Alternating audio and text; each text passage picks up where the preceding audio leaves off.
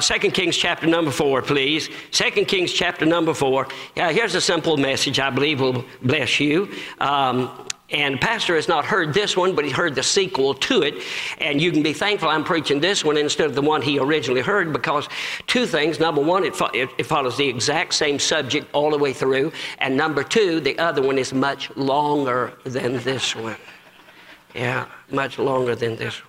And so you'll be thankful that I preached this one. I'm open to 2 Kings chapter number 4. I'm going to begin reading in verse number 8. I hate to discomfort you at the beginning of the message, but would you stand up, everybody? It's time to read the Word of God and get into the Bible. Amen. 2 Kings chapter number 4 and verse number 8. And it fell on a day that Elisha passed to Shunem, where was a great woman, and she constrained him to eat bread. And so it was that as oft as he passed by, he turned in thither to eat bread. Now Elisha's coming through with his servant, and as he comes through, here's a wonderful and kindly lady, a Shunammite woman, who wanted to entertain him. And after a while, I'm going to paraphrase a little of this to get out into where I'm going to be. After a little while, she asked her husband, I perceive that this is a great man of God that passeth by us continually. Let us make a little chamber for him. Let's have a prophet's chamber. And let's put in there a bed and a table and a candlestick and a stool, so that as oft as he passed this way, he'll have a place to stay. And her husband agreed, and so that's what they did. And so now Elisha would come by, and as he came by with his servant, they would have a lodging place. Well, one day Elijah said to his servant, you know, this woman has been careful for us with all of this care. What has been done to her? What have we done to repay her? And the servant said, nothing. He said, go find out what she would like. And the servant went and said, look, this is your opportunity. I mean, would you be spoken of to the king? You want to get a promotion? You want to get out of this little shack of a house and go up on that big house over here? Oh, no, I dwell among my own, but don't take me away from, I love who I am. I love where I am. I love my husband. I love my family. I love it here. So anyway, the servant went back and told Elijah, said, nothing we can do. He said, well, is there anything? He said, well, I happen to know she's never had a baby. He said, go call her. And she came, and he said, according to the time of life, you're going to have a child. Oh, do not lie to thy handmaid. Oh, no. Oh, no. That was years past. I had a dream, and so long I wanted a little one, and I prayed earnestly. But no, I'm way past that. That's all a thing of history, man of God. No, according to the time of life, you're going to have a child. And believe it or not, miracle of ages, just like John the Baptist was born, and just like others that God's worked miracles for, according to the time of life, she gave birth to a little boy. Little fella, obviously, from the statements of Scripture, obviously was a wonderful little fella. And he grew up, and he was about grown. He was out with his father in the field. Now, I'm narrating some of this for you here for the sake of time. And while he was working with his father in the field, he said, my head. Probably a stroke, probably an aneurysm, most likely. And his daddy said, get him to his mother quick as you can. So they rushed him to his mother, and by the time they brought him in, I can see he's listless. And they just laid him on, and he just laid back on his mother like this and laid there till noon. And at noon, he died. And I want you to notice here, verse 21, and she went up and laid him on the bed of the man of God, and shut the door upon him and went out.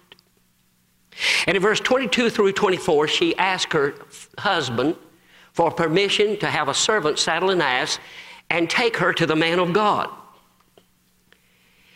And when she came to the man of God, according to verse number 26, he said to his servant, run now, I pray thee, to meet her, and say unto her, is it well with thee? Is it well with thy husband? Is it well with the child? And she answered those three immortal words, it is well.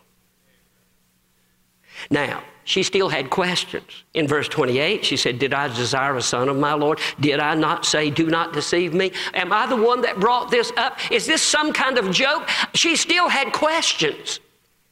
She was still in a state of confusion. This was not my idea, man of God. This was your idea. You said I would have a child, and I did have it. I've been so blessed. And the child grew up only to die? Is this some kind of joke? What is going on? She still had questions. She still had confusions. But amidst it all and underneath it all, she could say, it is well. Peace like a river attendeth my way, when sorrows like sea billows roll. Whatever my lot, God hath taught me to say, it is well with my... How in this world could she say that? She was made out of the same kind of stuff all the rest of you women are made out of here. How could she say that with a dead child? How could she say it? Because of one little phrase I'm going to preach to you tonight. Verse number 21, and she went up and laid him on the bed of the man of God. And she shut the door upon him and went out. There's a whole lot more involved here than closing a door. It didn't say she shut the door. It said she shut the door upon him. And in that act of faith, she's saying, I got him laying on the bed of the man of God. I don't know whether you'll ever live again. I know that God worked a miracle through the prayers of the man of God and gave him the first time. And I believe God in heaven that gave him the first time can raise him from the dead. And that may happen or that may not happen. But one thing about it, that man of God will have to do something about that boy before he gets any sleep. Amen. And Elisha in the Bible is a type of the Lord Jesus Christ. The word type don't mean kind of. It means a parallel to. It's a picture of. And she ran to the man of God like we would run to Jesus. And she laid that child on the bed of the man of God and saying, and by that she was saying, I may never see him again. And I'm not dictating to God what he's got to do. And you don't do that. You can pray for things, but I'm going to pray until the man of God does something about that child. And it's a wonderful thing when we come to the Lord and bring a burden to him and say, dear Lord, well, I'm not telling you what you got to do. I'm just telling you, I'm not leaving till I get some kind of a burden lifted, till that something happens that, oh God, something happens and relieve me of this pressure. I've got to bring it to the man of God. But why could she say, all is well? For one reason. She had shut the door, and I'm all over this room tonight. I'm speaking to people all in the balcony and all down here. I have no idea who. The preacher never talked to me about nothing in this world or nobody in this auditorium. But I'm here to tell you there's people all over this room who need to shut the door. Shut the door, shut the door, shut the door, shut the door. I bring you a message tonight entitled, Would You Please Shut the Door? Let's bow our heads in prayer. Heavenly Father, I pray, Lord, I feel a draft tonight. Oh, I feel a draft. Somebody's left a door open somewhere. And dear Lord Jesus, there's all kinds of bad consequences to that. I pray, Lord Jesus, that you will bless us now as we bring this message.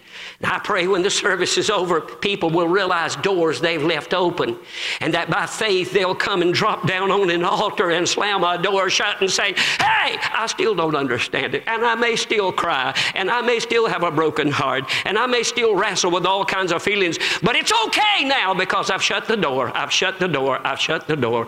Heavenly Father, I pray it'll happen all over the room. In Jesus' name, amen. You may be seated, please. Number one, without any further ado, number one, we need to shut the door on some horrible things that we have done. I had a lady in my church, and she was there for years, raised her family there.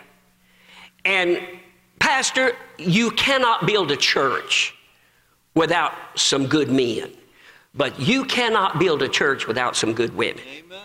And this was the kind of woman every pastor needed. Never sang a song in the pulpit. Matter of fact, she never sang in the choir. But you're talking about a woman who behind the scenes had a servant heart. Anytime there was a funeral, she was right there. Anytime there was a wedding, she was jumping in and helping the little bride-to-be. Anytime there was a meal, she'd bring more the food than anybody else. And if you wanted to put somebody in charge of it, you could put her in charge of it. It'd be done right, and it'd be done without upsetting any of the other ladies, and that's a big order. Say amen right there. But I'm just saying, this is the kind of woman that, and listen, she was in my church for years. I'm talking about a no flair, no flaunter, no, just a sweet and plain servant of God. And for years and after years of serving the Lord, one day she said, Pastor, I got to talk to you. I said, all right. Went aside, and she looked at me, she said, Preacher, I've never told anybody this. But she said, years ago, I murdered my little unborn baby. I had an abortion. And I'm telling you, that thing came flooding out of her as though it was something that had happened the night before. This woman had been saved since then. This woman had asked God 1,000 times to forgive her since then. But underneath her smiles and underneath her service and underneath her kindness and underneath all that she was doing, she was dragging this mess along and dragging it along and dragging it along. We couldn't see it. Nobody could see it. But it was there. It was there all the time. Oh, God had saved her and God had forgiven her, but she still some way, somehow kept hating herself and bringing it up and bringing it up, and she'd drag it along and drag it along and drag it along.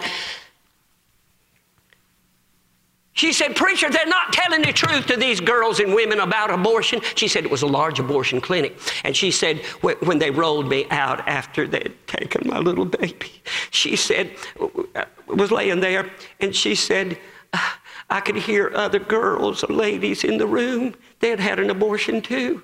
And she said, Preacher, they were all crying. And she said, I could hear a girl behind me saying, I killed my baby. I mean, she just done it. She said, was crying. She said, I've killed my little baby. I've killed it.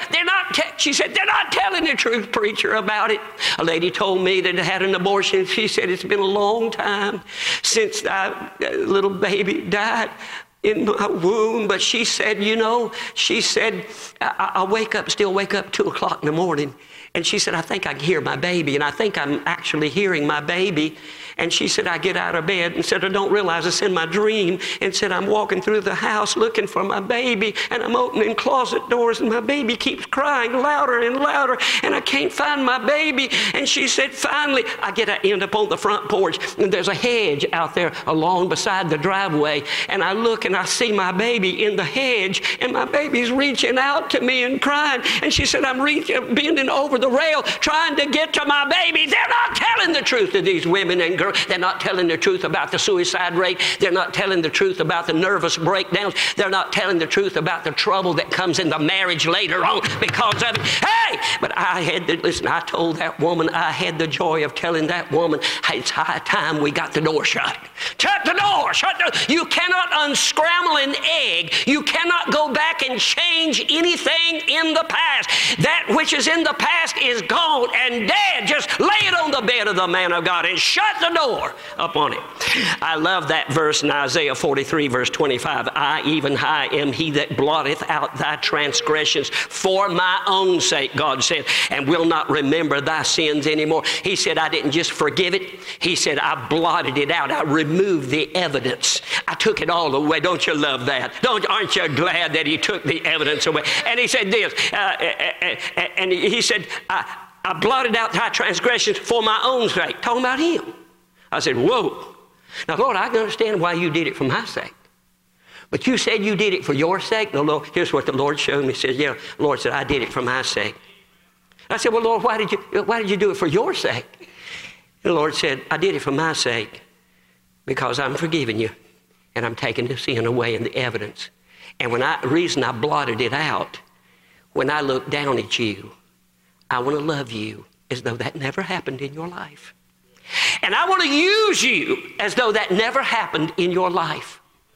And I want to fill you with my love and with my joy so you can be a blessing to others as though you never in your lifetime ever committed such a wicked, vile, atrocious sin. Hey, he said, I'm blotting it away for my own sake. Thank God for that. Thank God for that. Something horrible that you've done. I have a preacher friend was preaching at a large youth conference. There was a girl there who was a Bible college student in a college you would know. It wasn't this college, it was the one you'd know. And this girl's mother was dying with cancer. She had gone home 3 times to witness to her mother, and each time the devil talked her out of it. The hardest people in the world to witness to is your own family. But she said, Mama's got some time, and I'm going to witness to Mom, and I think I can win her to God. But before she could get back the last time, she got a shocking telephone call, said, honey, your mother just passed away. And that had been 3 or 4 years. She'd been dragging that along and dragging it along, hating herself, and oh, so guilty because of it. And saved, but dragging it along, not shutting the door. And in the middle of this youth conference, that girl jumped up in the middle of the sermon, scared everybody to death, and said, I let my mother go to hell! I let my mother go to hell! It's an awful thing when you let your mother go to hell. But there's a lot of other mothers who haven't gone to hell yet. There's a lot of people that you can reach. You cannot unscramble an egg. All you can do is ask God to forgive you and just shut the door. Shut the door, shut the door.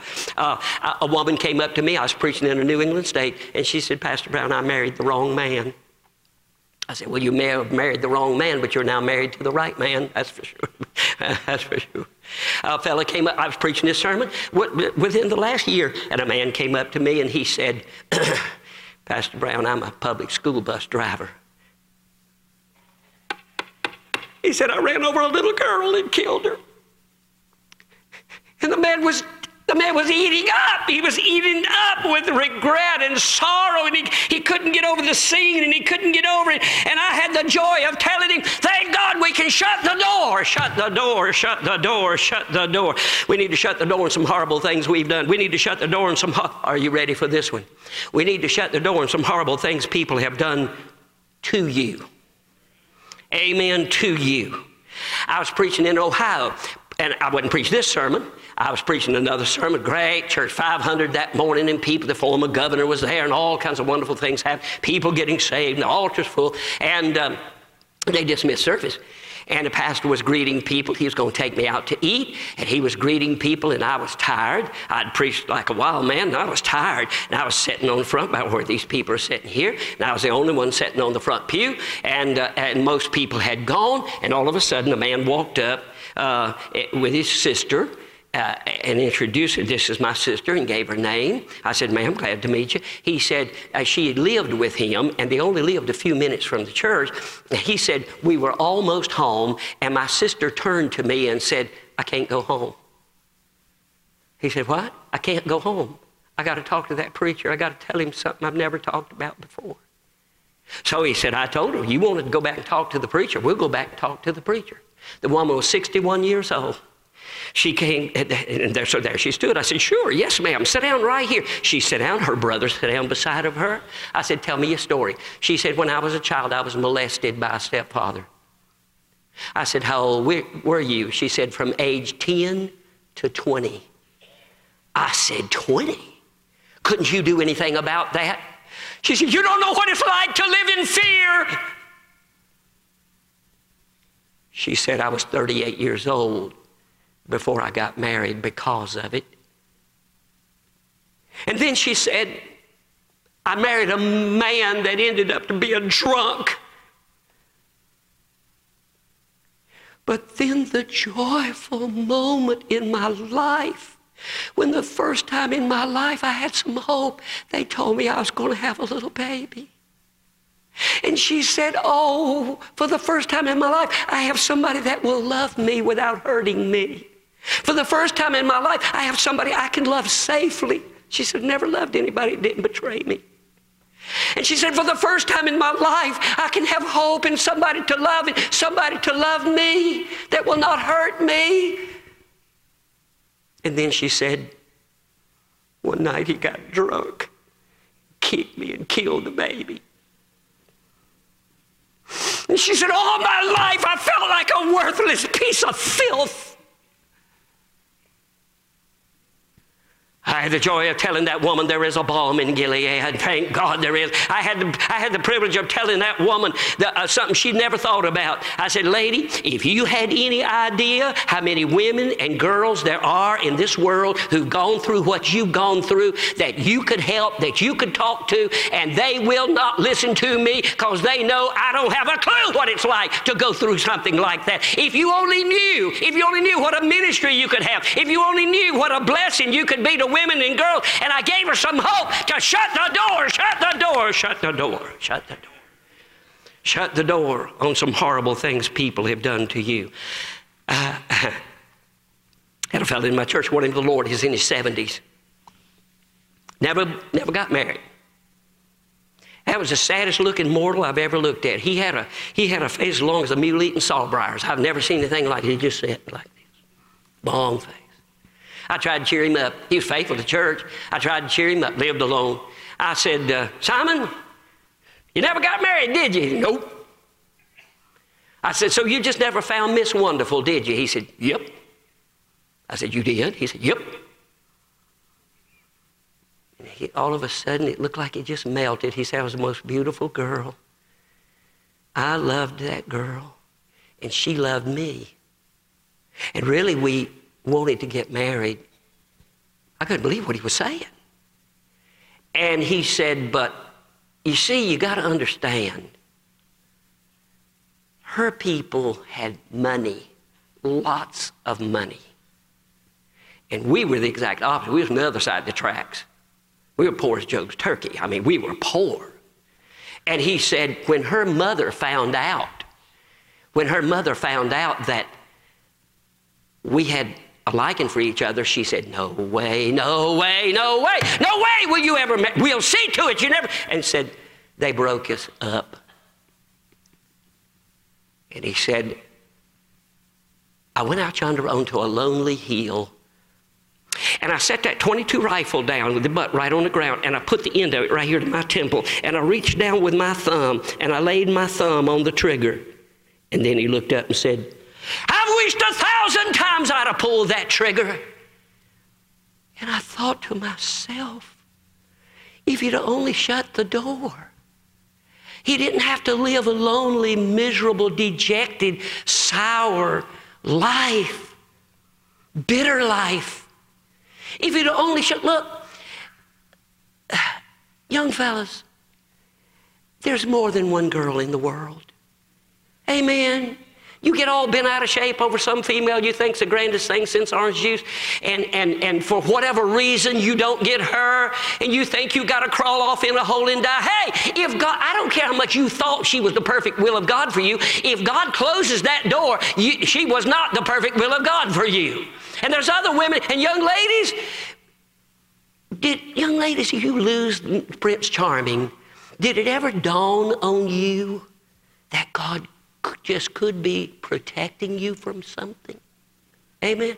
My pastor used to tell about a fellow that went to the mental institute to visit somebody, and he was walking down the hall there, and some people in pretty bad shape mentally, and they passed a cell, and there was a fellow standing there with both hands on the bars, and he was staring straight ahead. His eyes didn't move as you walked by, and here's what he was saying: Lulu, Lulu, Lulu. And the pastor said, what's his deal? He said, well, you wouldn't believe it. When he was a young man, he fell in love with a girl named Lulu. And just before he could marry her, somebody with more looks, more money, and more brains and came and swept Lulu off her feet. And instead of going on in life, he never got over it. And he kept living with it until it drove him crazy. And he'd been standing here for years saying, Lulu, Lulu, Lulu. Well, they walked on a little bit further. There was a guy, sure enough, in a bad shape. He was down on the floor. His hair was in his eyes, saliva running out at the corner of his mouth. His eyes didn't even focus. And he was looking up saying, Lulu, Lulu, Lulu. And the pastor chuckled and said to the guard, well, I guess he lost Lulu too. He said, oh no, he didn't lose Lulu. He's the one that got Lulu.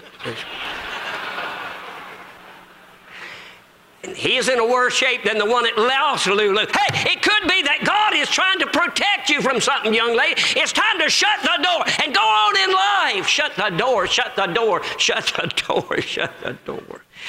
On some horrible things people do to you. Wait a minute. Are you ready for this one? Get ready now. If the first two didn't get you, this will nail you. Do you need to shut the door on some horrible things that people have done to people that you loved? How about that? Let me tell you something, friend. I don't mean to sound pious, and I've really never had a time to test this, but I've often rehearsed it in my mind, and I don't mean to sound pharisaical when I say this, but I honestly believe if there's some man in this room that didn't like something I said tonight, and he were to politely get up out of his seat, make his way up here with all of us wondering what he was up to, and draw back and knock me down on this platform, I honestly believe God would give me the grace to get up, wipe the blood off, and go on and preach. But if that same man were to come from the back and stop down there with that lady sitting beside of, lost you, where are you? Yeah, over here. And stop beside your pastor's wife and reach over there and get that lady with that tan top and black blouse on and jerk her out and knock her down. Right there, boys, where the climate changes. Right there's where everything gets different real fast. Right there's where somebody's going to have to tend to this bald-headed preacher. I guarantee you, bud. Amen. Somebody better be holding me. I come climbing his carcass like a monkey climbing a telephone pole. Oh, yes. When you start hurting people I love, when you start hurting my little children or my wife, when you start hurting my little grandchildren, right there is where the climate changes. I was preaching in a New England state. And, well, I'll tell that another time. But anyway, I'm just saying, I got so much to preach I don't have time to get at it. But, hey, let me show you something in the Bible that'll change your life. This will change your life. You can jot the references down. I'll probably be gone before you get there. But in 2 Samuel 17:23, listen to what it says. 2 Samuel 17:23. And when Ahithophel saw that his counsel was not followed, he saddled his ass and rode and got him to his house and to his city and put his household in order and hanged himself and died and was buried in the sepulchre of his father. Now, I've read that verse many, many times, and for the life of me, I could not understand it. Ahithophel was the right-hand man and chief counselor of King David. His wisdom was so great that David would go to him when he was going into a battle, and Ahithophel would counsel him. And his word was, they called it as the oracle of God. The word oracle means word. It was just like you were inquiring from God. It was just like God was almost speaking out loud to you. That's how wise he was in knowing the different maneuvers. And he was so loyal to King David. I mean, he nearly worshiped the ground that King David walked on. But in the middle of all of that, he defected, ran away, and took up with David's worst enemy, which happened to be at that time Absalom, who had run his daddy off the throne and was trying to kill him. And Ahithophel joined David's son, who was his worst enemy, and began to plot to kill David. And so when he came up with a plot, it was a pretty good plan, but Absalom had another counselor, and the other counselor offered a plan that Absalom liked better. So they didn't follow the Ahithophel, and Ahithophel killed himself. And I've read that, and I thought, man, it's bad when somebody else gets your job, but to kill yourself over it didn't make sense. And then I discovered the reason in the Bible. So this is Ahithophel. The second verse is the last part of chapter 23, same book, verse 34. And here's what it says. Listen carefully. The last part of the verse says, Eliam, the son of Ahithophel the Gileonite. Now, wait a minute. Ahithophel's got a son. The son's name is what? Eliam. You say, what's that got to do with the price of tea in China? Hold on, you'll find out. All right, now we go to 2 Samuel chapter number 11. 2 Samuel chapter number 11. And in 2 Samuel chapter number 11, we have the account of David's great sin with Bathsheba. And I want you to notice this verse. When David sent after that woman to commit that horrible and atrocious sin, the Bible says in verse number 3, and David sent and inquired after the woman, and someone said, is not this Bathsheba, the daughter of Eliam, the wife of Uriah the Hittite? Is not this Bathsheba the daughter of who? Eliam? What's he going after her for? Why does he want that woman? Don't he know that this Bathsheba is the daughter of Eliam, who happens to be the son of who? Ahithophel. Do you get it? Ahithophel watched the man he dearly worshiped murder his granddaughter's husband and take her for himself. And we read in Psalms 51 that David got that right with God, but he never said a word to Ahithophel. And he never said a word about it to Absalom either. That's why Absalom turned rebellious as the devil with horns on and tried to kill his own dad, which led to his death too. It's not just being right with God, folks. It's being right with our fellow man. And the Lord said, you come to the altar to offer your gift, and you see that your brother hath aught against you. You go to your brother and you make it right, and let's get it fixed with each other. Amen. I ain't talking about just somebody I don't think you ought to confess your sins to everybody. Just the people that's offended, the people that's involved with it. Amen. Here was Ahithophel. He watched David murder his granddaughter's husband. He knew what he had done. He saw what he had done. And cover it up so he could take Bathsheba to be his wife. And it ate on him and ate on him and ate on him until he finally ran away and joined a plan to murder David over what he had done. And that bitterness had grown and grown and grown until when he couldn't be the one to draw the bow and kill David, he killed himself. Bitterness is a poison that you take in hopes that it will kill your enemy. Bitterness is a poison that you take in hopes that it will kill your enemy. Every year, Jack Lowe came to our church. He's in heaven now. He was not a preacher, never preached a sermon in his life, but he just would come to our church and give his testimony. And we had him come every year to give the exact same testimony, and every year we had people saved, and every year we had people blessed, and every year we had people dedicate their lives to the Lord, and he came. And he didn't give the testimony in preaching form. He just got up and told the story. And I don't have time to tell the whole story, but I'm going to give you the synopsis of it. Jack said, when I was a little boy, 5 years old, my daddy died. He said, I didn't go to school, so I didn't have any school friends, and I didn't have a brother or sister. So he said, all that I had in this world was my mother. And he always said, you know, when you're a child, you don't ever consider whether your mother is an ugly woman or a pretty woman. But he said, the older I got, the more I realized that my mother, still in her 20s, was a most beautiful lady.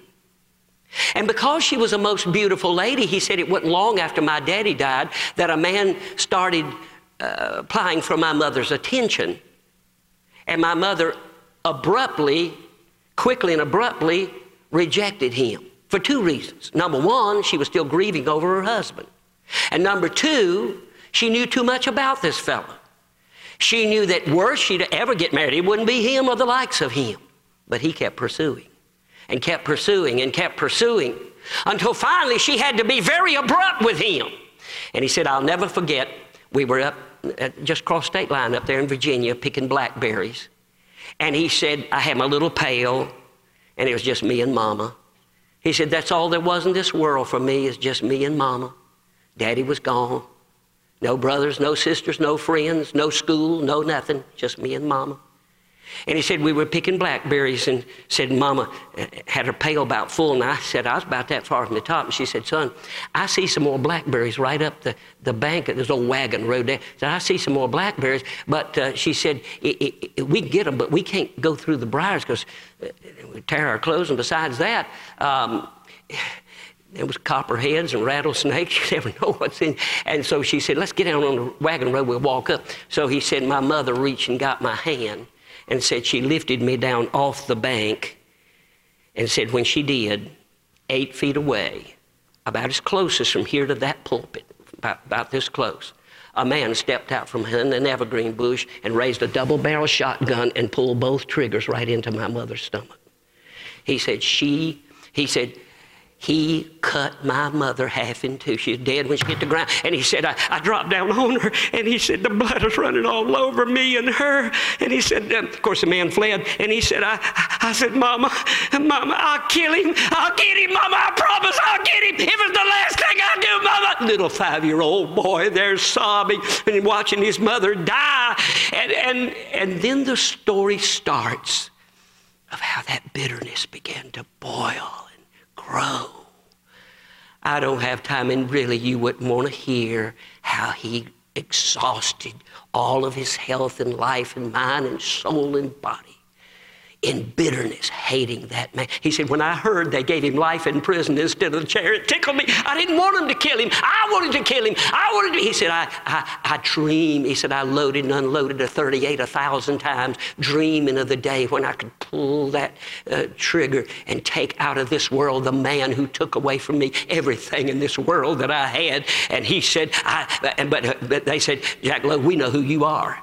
You'll never see that man. He's behind those walls. He'll live and die there, and you'll never see him because we know your name is Jack Lowe, and we know who your mother was, and you forget it. And I wish I had time to tell you what brought him to salvation. He was on the operating table, and they were getting ready to sedate him, and he looked up, and God reached down, way down, and saved him. Oh, I wish I could tell you all about it, but I don't have time. But then he said, for the first time in my life, I wanted to get behind those walls for a reason I'd never had before in my life.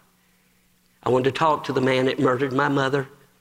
And pastors and workers began to help him and work with him and contact officials and everything to convince them, look, he's safe. It'll answer something in his life if you can let him see the man that killed his mother. And I won't go into all the detail of arrangements, but he said, I'll never forget hearing him tell, he said, the day we walked in that prison, and he said the guard was with me. And he said those big old hydraulic doors opened and the clang and the echo of all up and down those old concrete halls and floors. And then the big hydraulic door closed behind and said we walked alone, and then we went out in the courtyard area. And he said as we were walking along, there was an old man. And he was bent down over some, I said it was a long rock wall, like between, far from here to those other microphones, and said there was beautiful flowers, and there was an old man bent over tending to these flowers. And the guard said, stop right here. He said, you see that man? He said, yes, sir. He said, that's the man that killed your mother. Jack said, I said to the guard, can I talk to him? He said, long as I'm with you. He said he walked down and he said, sir, you got some pretty flowers here. He said, thank you, sir. They let me do this. And I'm here, I'm not going anywhere. And I love this. Every spring I get to plant these flowers. He said, you got a minute we can talk? He said, sure. He said, could we sit down right here on the bench? He said, sure. He said, there was a bench there. Said, we went over and sat down. Said, I had not sat down till I looked him square in the eye and said, my name is Jack Lowe. They said he said you could see it when it hit him who he was talking to. And here's what he did.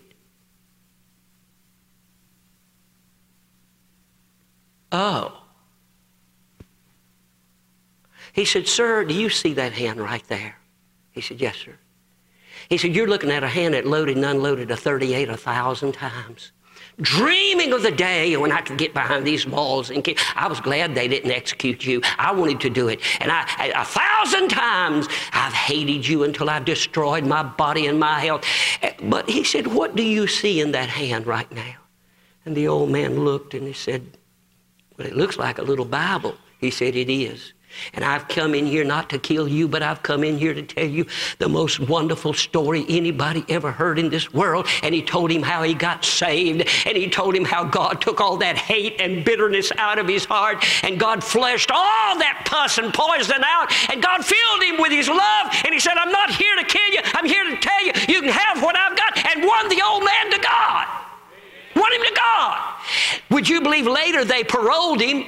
And when they paroled him, Jack Lowe took that man into his own home and took care of him until they could find a place for him to live. One of the greatest stories of love and forgiveness you ever heard in your life, because one man shut the door. Shut the door. I'm talking about just go over and shut the door. I'm speaking to people all over this room. You need to shut the door. Shut the door. Shut the door. Shut the door. You know, I love to read Civil War history, and I'm going to let you guess on which side I show up on. I'll just let you guess about that. But there's a story that both North and South can appreciate equally. There's a story that don't start a dissension about the matter, and you're going to like it. A true story. After a great battle of the Union and Confederate armies, where hundreds of people died, General Lee was riding Traveler, his horse, right down through the whole carnage that had happened the day before. It had been a terrible battle. He came to a big old house. That house was, you could see daylight through it, cannonballs. It was right in the line of fire. We had the Confederate army up here on the hill and the Union army down here, and they had shot cannonballs through that house. Musket balls until it looked like it had the measles. It was eat up. And there was a big old oak tree in the front yard, a big old oak tree. Stood there over 100 years probably. And they had shot through that tree until those limbs were chewed up and gnarly and just hanging. Well, about time he got to the house, a lady stepped out on the porch. She recognized General Lee. Oh, General Lee, General Lee. She came nigh unto worshiping him. General Lee. And then she broke out into a barrage of things that she thought he would like to hear. General Lee, look what those Yankees done. We can't live in this house. They've shot my house all to pieces. They come through here and they take our chickens, they take our cattle. And General Lee, you never let them do that. You wouldn't let them forage, but they just come through and take what they want and leave us with nothing. And then they kill our sons and they kill our brothers and they kill our parents. General Lee, what? And look at that tree, General Lee. What do you do with something like that? My great-grandfather planted that tree and my father swung on it. And when I was a little girl, I swung on it. Look at it. General Lee, you know that tree's going to die. What do you do with something like that? And General Lee's riding Traveler around the tree, looking up. He hadn't said a word. She hadn't given him a chance to say anything. And he was in the tree. She said, General Lee, what would you do? What do you do about something like, what do you do? And he started riding off down the trail. When she realized that he was leaving, she said, General Lee, you never told me what you do about the tree. He said, whoa, Traveler. And he turned and said, lady, if I were you, I'd just cut it down and forget it. And I'm speaking to people all over this room that just need to cut some junk down and forget it. I'm not going to fight a war that ended over 150 years ago. And some of you are fighting battles in your life that you should have ended years ago. Just cut it down and forget it. Shut the door, shut the door, run over. Somebody, I feel a draft. Somebody's left the door open. Shut the door, shut the door, shut the door, shut the door. Oh, yeah. Yeah. You don't know what they said about me. You don't know how they treated me. Yeah, I know. I was reading here this little thing I saw somewhere, and I took it and improvised it a little bit. People can be unreasonable, illogical, and self-centered. Love them anyway. If you do something for God, people will often be jealous and pick you to pieces. Do something for God anyway. If you're successful, you'll win false friends and true enemies. Be a success anyway. If you open up your heart and wallet and give when people are down.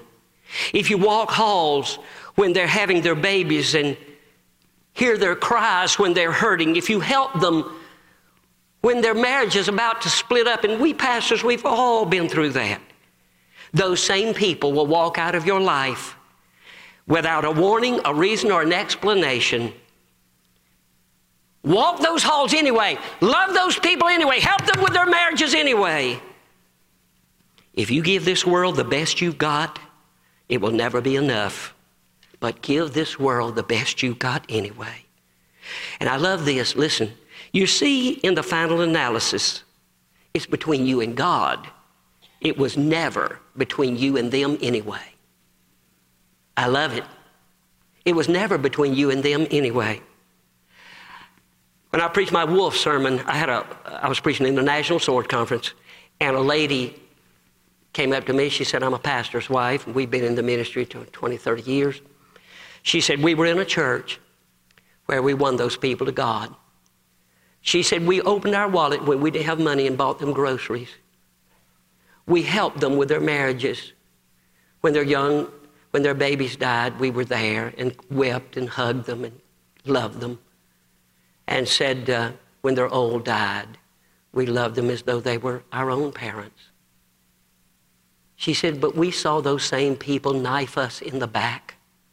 We saw those same people treat us as though and they walked out of our life as though we never existed and never looked back. She said, I wasn't mad then and I'm not mad now. She said, I wasn't bitter then and I'm not bitter now. But she said, Pastor Brown, it has done something to me I can't get over. The spark of warmth and fervency to love and serve the Lord is gone. And I still do it. I still go on visitation. I'm still faithful to church. I still work the bus route. But something has died inside of me that has never lived again. Life gets tough. You're not the only person that ever had a spouse turn their back and walk out of your life. You're not the only person that ever went out and buried a spouse. My wife and I both have, and multitudes of you have here. You're not the only person that ever lost a child. You're not the only person that ever went out yonder to a graveyard and buried your soul and heart in the ground. No.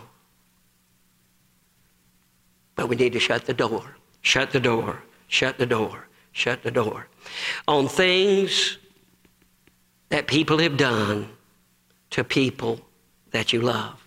And if you don't do it, you will never have that radiance and joy.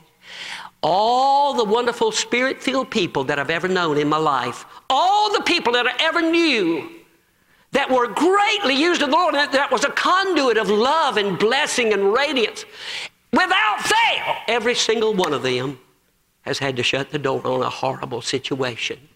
It's either something they did, or something somebody did to them, or something somebody did to somebody that they loved. You'll never sing in this choir. We walk in and out of churches like you walking in and out of rooms in your house. I've sat on pews, my wife and I, and I say, look at that fellow on the back row back there. And man, he ain't putting on a show for nobody. He's just full of it. I mean, he's just glowing.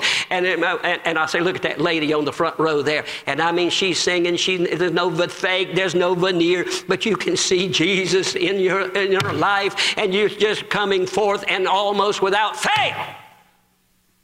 She's had to shut the door on something somewhere. She's had to shut the door. You'll never be used of God. You'll never be a radiant blessing to other people. You'll never be that conduit of blessing. I love the verse, Psalms 84:6 says, blessed is he that passeth through the valley of Baca, maketh a way. I was shocked when I studied and found out there was not and never has been a valley on planet Earth named the Valley of Baca. And then I looked in the center margin and it said the Valley of Baca. Any place of weeping and tears. Blessed is the man that passeth through the valley of Baca. And instead of making it a poison pool of bitterness, many a woman, and you know what we do? You know what we do when we get hurt? We either shut the door or we punish and poison all the people that didn't hurt us. Yeah, that's what we do. We either shut the door or we poison and punish all the people that did not hurt us. And blessed is he that passeth through the valley of Baca. I heard Dr. Charlie Weigel, for years, they named the Weigel Music Center at Tennessee Temple College after him, and he was not only a genius in music, but most people didn't realize what a powerful preacher he was. He helped some of the greatest revivals in the country. And he had some revivals lined up, and his wife came in, a shocking announcement, told him, said, I didn't marry a preacher, and I'm not going to live with a preacher, and she left him. And I heard Charlie Weigel's testimony. He said, I didn't know what to do. He said, I thought, well, I'll just cancel my meetings. Who wants to hear a preacher whose own wife won't even live with him? What do I have to say to others? But it seemed like the Holy Spirit said, now you got these meetings, go on and hold them. And he said, we had some of the greatest meetings and people saved that had ever had. Well, of course he did. He was a broken man. He was a man that had died. And I'll never forget hearing him say, I walked in and I sat down at the piano. He was good at music. And he said, I looked down and stared at the keys. But he said, a song would not come. And he said, I just looked up with a broken heart and I said, Lord, no one ever cared for me like you. And he dropped his head. And within 20 minutes, He'd written that immortal song, I would love to tell you what I think of Jesus. Since I found in him a friend so strong and true, I would tell you how he changed my life completely. He did something that no other friend can do. Oh, how much he cared for me. And God gave the world that beautiful song because one man just shut the door, shut the door, shut the door. Joseph Scriven, across a body of water, saw his fiancée. He was to get married, I think the next day. I couldn't guarantee that part, but they were engaged. And she came along with her horse, and she fell off the horse in the water. He couldn't get to her in time, and she drowned it. Later, he went to Port Royal, Canada. And in Canada, after a long period of time, he was in love with another girl. But before he could marry her, she took sick and died.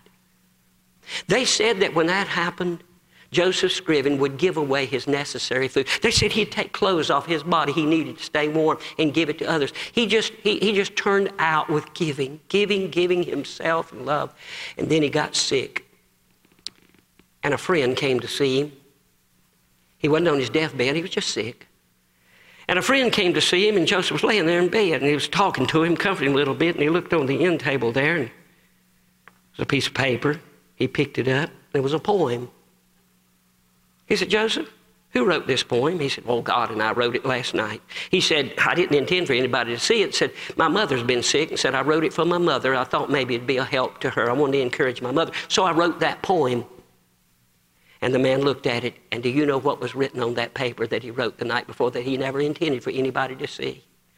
What a friend we have in Jesus. All our sins and griefs to bear. What a privilege to carry everything to God in prayer. Oh, what peace we often forfeit. Oh, what needless pains we bear. All because we do not carry everything to. And God put you to sing in all your life that beautiful song, What a Friend We Have in Jesus, because one man shut the door. Shut the door. Shut the door. Shut the door. I feel a draft. Somebody's left a door open somewhere, or a window. I feel a draft. And it's time somebody shut a door. A little baby was born. And when that baby was born, not long after it was born, it had a little problem. And a well-meaning family country doctor came and took care of her and accidentally put the wrong thing in her eyes. And the little thing was blinded. And though she lived to be in her 70s, she never saw the light of day from that moment on.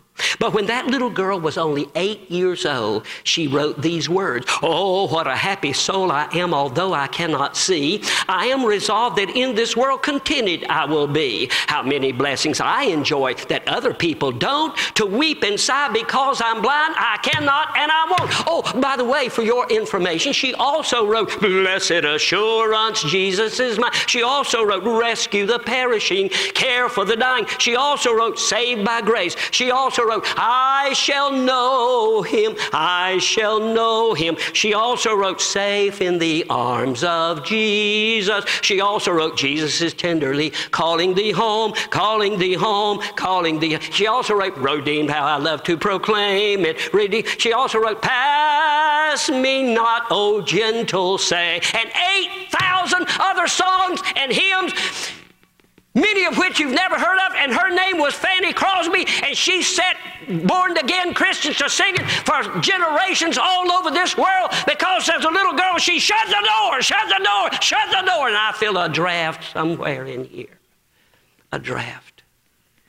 Did you know the things that have happened to you didn't happen for your bad? They happened for your good. No matter how bad they were not for your bad. They were for your good. For with this we know that all things work together for good. But you don't let them work together for good. You won't allow God to work in your life. You won't allow God to work out the things to glorify himself and pour himself through you because you won't shut the door. Only God knows what you missed in life. Only God knows what you could have had if you could have gone and laid it on the bed of the man of God and shut the door upon it. Only God knows. Only God knows. You need to shut the door on some horrible things you've done. And you need to shut the door on some horrible things people have done to you. And you need to shut the door on some horrible things that people have done to people that you loved. And last but not least, You need to shut the door just so you can be saved. I walked in a Waffle House with my wife. It hadn't been all that long ago. And I pass out tracts. Everywhere I go, I pass out tracts. I got tracts here, and I just pass them out. And I had a man sitting over here, 50-ish man. I said, "Sir, let me give you something to read, a little gospel tract here. Tell you how to go to heaven when you die." He looked up and said, "I cannot be saved." I said, "What makes you think so?" He said, "Because I hate the man that killed my daughter." I said, "Really?" He said, "Yeah." I told my wife to go ahead with the breakfast. I said, "I'm going to talk to this man." I said, "Would you mind if I sat down?" He said, "Sure." I sat down. The situation was, he had a daughter that was diabetic and had to have medication. And she joined a church of the variety that didn't believe in any medication and doctors, but believed in trusting only God to heal them. And he said, my daughter needed medication, and she was having seizures, and he would not allow her to have medicine, and she died. And he said, my wife divorced me because I wouldn't kill him. And he said, maybe I should have. But he said, somebody like me can't get saved. You can't get saved with that much hate in your heart. I sat down and began to talk to that man. And I won't tell you all the things that I told him, but it summed up this: sir, you need to shut the door. You need to shut the door, shut the door. But he said, I can't be saved. I said, I think you can. You're going to have to shut the door. I said, I'm going to go over here and eat my breakfast. I want you to take his tract, think about what I said. He said, fine. I went over to eating breakfast, and I heard that man say, oh God, forgive me. I said, stay right here, honey. I walked over to the booth. I said, can I sit down again? He said, yes. I said, sir, sounds like maybe you're ready to be saved. He said, I just got saved right here. I just asked God. I said, I just knew I couldn't go any longer. And he didn't use the phrase shut the door, because he'd never heard this sermon, but that's what he did. He just shut the door on it. I don't know what's come crawling out of your past tonight. I don't know what's come up in your mind since I've been preaching. We all have our stories to tell. Most of us don't tell our stories, and for most of us it wouldn't be appropriate to tell our stories, because it's something only God can help anyway. And it wouldn't help to burden other people. Sometimes you should tell your story, and sometimes you need to go get some help, and sometimes you need somebody to pray with you. And I agree with that. But I'm talking to people all over this room, all in the balcony, from this corner all the way to this corner and all the way across. There's no telling how many people in that balcony. They just need to shut the door tonight. Shut the door. Shut the door. I feel a draft. Somebody's left the door open. And tonight, it's time for you to shut the door.